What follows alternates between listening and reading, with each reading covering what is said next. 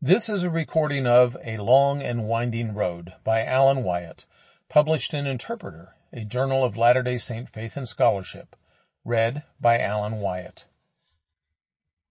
A Long and Winding Road by Alan Wyatt. Abstract.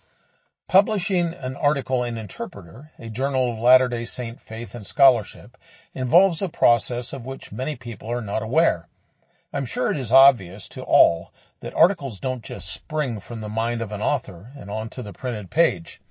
In this essay, I draw back the curtain just a bit to give readers a glimpse and, hopefully, an understanding of the process. Over a decade ago, in August 2012, I was at the annual FAIR conference. As has been normal, at every such conference except one, Dan Peterson was the concluding speaker. As he finished his remarks, he announced the launch of the Interpreter Journal. It was on Tuesday, July 31st, 2012, that the journal's first article was published. The second article was published 10 days later, on Friday, August 10th. Almost 4 years later, in April 2016, I joined the Interpreter Foundation and took over the reins of the journal. This is a position I have handled for over the past 7 years. There have been almost 600 weeks since the first article was published in Interpreter, and we haven't missed a single one of those weeks. This record can be viewed, by some, as a matter of pride. I don't view it as pride so much, but as a matter of consistency and dependability. Over the past 11 years, our readership has come to expect at least one article every Friday, and we do our best to deliver on that expectation. This article, the one that you are reading right now, is the 747th article published in Interpreter. Last week's article was the final one for volume 59 of Interpreter, and this article will appear as the introduction of that volume. In recognition of completing 59 volumes and such a prodigious number of articles, I thought it profitable and, perhaps, interesting to share a few more statistics and pull back the curtain just a bit to give an idea of what it takes to bring an article to publication. A few statistics. The aggregate page count of our 59 volumes exceeds 18,800, with articles from 212 primary authors and several dozen secondary co-authors that are not included in that count. Most authors have written only a single article, that's 127 authors, but some have written many more. Dan Peterson is the most credited author with 60 articles. This makes sense, since he has written the introduction essays for most of our 59 volumes. A close second is Matt Bowen with 59 articles, followed by Jeff Lindsay with 24, and Brant Gardner with 24. That leaves 580 articles published by the remaining 208 primary authors. Based on the best information available, our three most popular articles, the top three if you will, are the following. Christopher J. Blythe, Vaughn J. Featherstone's Atlanta Temple Letter from Volume 37 in 2020. Terrell L. Givens' Letter to a Doubter from Volume 4 in 2013, and Roger Nicholson, The Spectacles, the Stone, the Hat, and the Book, a 21st Century Believer's View of the Book of Mormon Translation, from Volume 5 in 2013. It is understandable to me that out of the top three articles, two are from a decade ago, in 2013, as that aging has provided more time for them to be read, reread, and disseminated. In other words, they have aged well. Somewhat more surprising is the top article by Christopher Blythe that appeared relatively recently in 2020. And I could note that the top article has, as of this writing, almost 15% more views than the second place article. You may have noticed another thing that should be evident in this top three list. The full name of Interpreter has changed over the years. When we first published, the full name was Interpreter, a Journal of Mormon Scripture.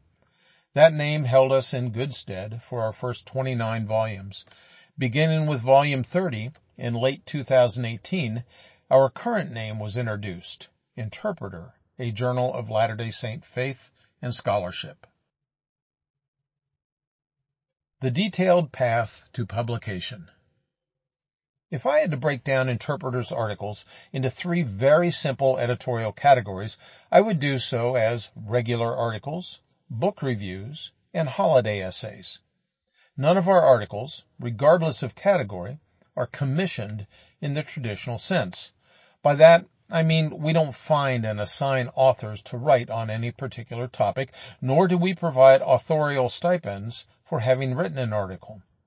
The procedure for publication differs slightly based on which of these categories we are talking about. First, on the Fridays before both Easter and Christmas, we publish what I call a holiday essay. These are generally personal essays about the significance that the invited author places on the holiday. Some are very short and others are longer. Some are quite personal and others are more academic. I find all of them to be a delight, as do other readers of Interpreter. Book reviews are a mixed collection. We may invite someone to review a book if we feel that the book at point would be of interest to our readership and that the individual we invite has expertise that would tend toward a good review. Many book reviews, however, are from individuals who have simply read a book and, for one reason or another, have written a review of that book. Regular articles are the bulk of what we publish. In the simple categorization scheme I outlined earlier, these are articles that are neither book reviews nor holiday essays. They are, quote, everything else, unquote. Very, very few regular articles that end up in Interpreter have their genesis in suggestions made by us. The vast majority are articles conceived, researched, and written by scholars simply because they are intrigued by a particular area of study. When someone writes a book review or a regular article, they submit it to us using a page on our website. The page provides quite a bit of guidance on how to prepare an article, and it provides more information on our article publication process than I go into in this essay. I point out the page because it will always have the most up-to-date information on our procedures. Once an article is submitted, it is handled in one of three ways depending on its category, as described earlier. If it is a holiday essay, it comes directly to me. If it is a book review, it is sent to our book review committee for initial reading. If it is a regular article, it may be read by myself, but more than likely it will be read by either Jeff Lindsay, my co-editor, or Godfrey Ellis, our associate editor. We make the first determination as to whether a submission is appropriate for Interpreter or not. If we determine that it is, then we start the article through the peer review and development process.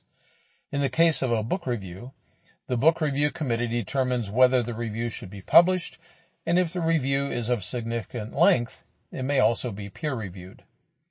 Peer review is an interesting process. Some critics of Interpreter, and there have been more than a few, the majority of whom are a subset of the larger set composed of critics of Dan Peterson, the Church, or apologetic efforts in support of the Church, have asserted without evidence that peer review is not done at Interpreter. Some have grudgingly conceded that peer review may be done, but it is done by an incestuous group that also publishes in Interpreter. In this assessment, Interpreter is essentially a vanity press where authors and reviewers scratch each other's backs and periodically switch places, all to meaninglessly assert that peer review occurs. This is not true, however. Peer review is an arduous, double-blind process that can take months. The general process is practiced at Interpreter can be found in deeper detail on a page at the website. Over the time I have been associated with Interpreter, there have been over 134 individuals who have completed peer reviews for us. Some of those, 87 or 65% of the reviews, have written at least one article for us. Of the 134 peer reviewers, 124, or 92.5%, have graduate degrees, including PhD, EDD, MD, JD, and MAs. The preponderance of reviewers, 82 or 61%, have earned a PhD. Reviewers have earned their degrees from a wide variety of schools such as BYU, UCLA, Harvard, Yale, Purdue, and the University of Chicago. In total, Peer reviewers' degrees represent a total of 65 universities. We have utilized peer reviewers from a wide variety of disciplines, including, but not limited to, historians, psychologists, chemists, lawyers, engineers, religion professors, marketing professors, mathematicians, linguists, archaeologists, and Near Eastern Studies scholars. I have also read complaints from some critics that Interpreter doesn't really do peer review because we don't utilize reviewers who aren't members of the church. This has always struck me as rather a specious argument. First, we have used some non-member reviewers, but admittedly not very many. Second, there are a vanishingly small number of people who would have the qualifications to, say, review a paper on linguistic analysis of the Book of Mormon and not be a church member. Why? Because most linguists who are not members would never have any knowledge of or expertise in the linguistic patterns in the Book of Mormon. It is the same for virtually any other field of study relative to topics that are the focus of articles we publish. Third, we don't check the religious credentials or orthodoxy of any of our reviewers. If I were to be a managing editor of a publication related to Model T automobiles, it would not make sense to preclude anyone who had owned, driven, or worked on a Model T from reviewing articles for that publication. Those intimately familiar with Model T cars are those most likely to render a productive review of such articles. Similarly, those intimately familiar with the church, its doctrines, its history, and academic research related to such areas are the ones most likely, it seems to me, to provide valuable feedback on scholarly articles in those niches of interest to Interpreter readers. I find it interesting that numerous authors have commented that the review process at Interpreter is more rigorous than any such process they experienced when publishing in other academic venues. Some authors have found it so arduous that they have withdrawn their papers. Fortunately, these instances are few and very far between. In general, only about 46% of the regular articles submitted to Interpreter make it through initial evaluation and the peer review process. Those papers that make it through the peer review and development process, however, end up as much stronger papers than when initially submitted. It is at this point that the article is formally accepted and is placed into our production process. Here is where I often first read the paper, making sure that the development notes generated during peer review are resolved. I also ensure that the paper is formatted correctly in Microsoft Word, which makes the rest of the production process smoother. I then arrange for the paper's sources to be checked. When a paper is accepted for publication, authors are required to provide PDF or photographic copies of all sources they cite within the paper. These sources, along with the paper, are assigned to one of 3 source checkers. These individuals check each source to make sure that quotes are correctly and appropriately cited. Quotes and scriptures are checked to make sure they are being represented accurately by the author. The source checkers consult any online resources necessary and often make visits to physical library collections to ensure accuracy. In addition, any citations are formatted to meet guidelines found in the Chicago Manual of Style. Once source checking is completed, I review the paper again to make sure the source checker didn't miss anything. If the source checker discovered issues that need to be addressed, I also take care of working with the author to get them resolved. Next, the paper is sent off for copy editing. This is capably managed by Tanya Spachman, who utilizes copy editors who have significant experience with editing manuscripts. Editing is done according to a detailed house style guide that is based upon the Chicago Manual of Style, the Church's Style Guide, and the SBL's Handbook of Style. When copy editing is complete, I review the paper once again to make sure there are no remaining issues that need to be addressed. I then send the paper to our typesetter and, after typesetting, review it a 4th time.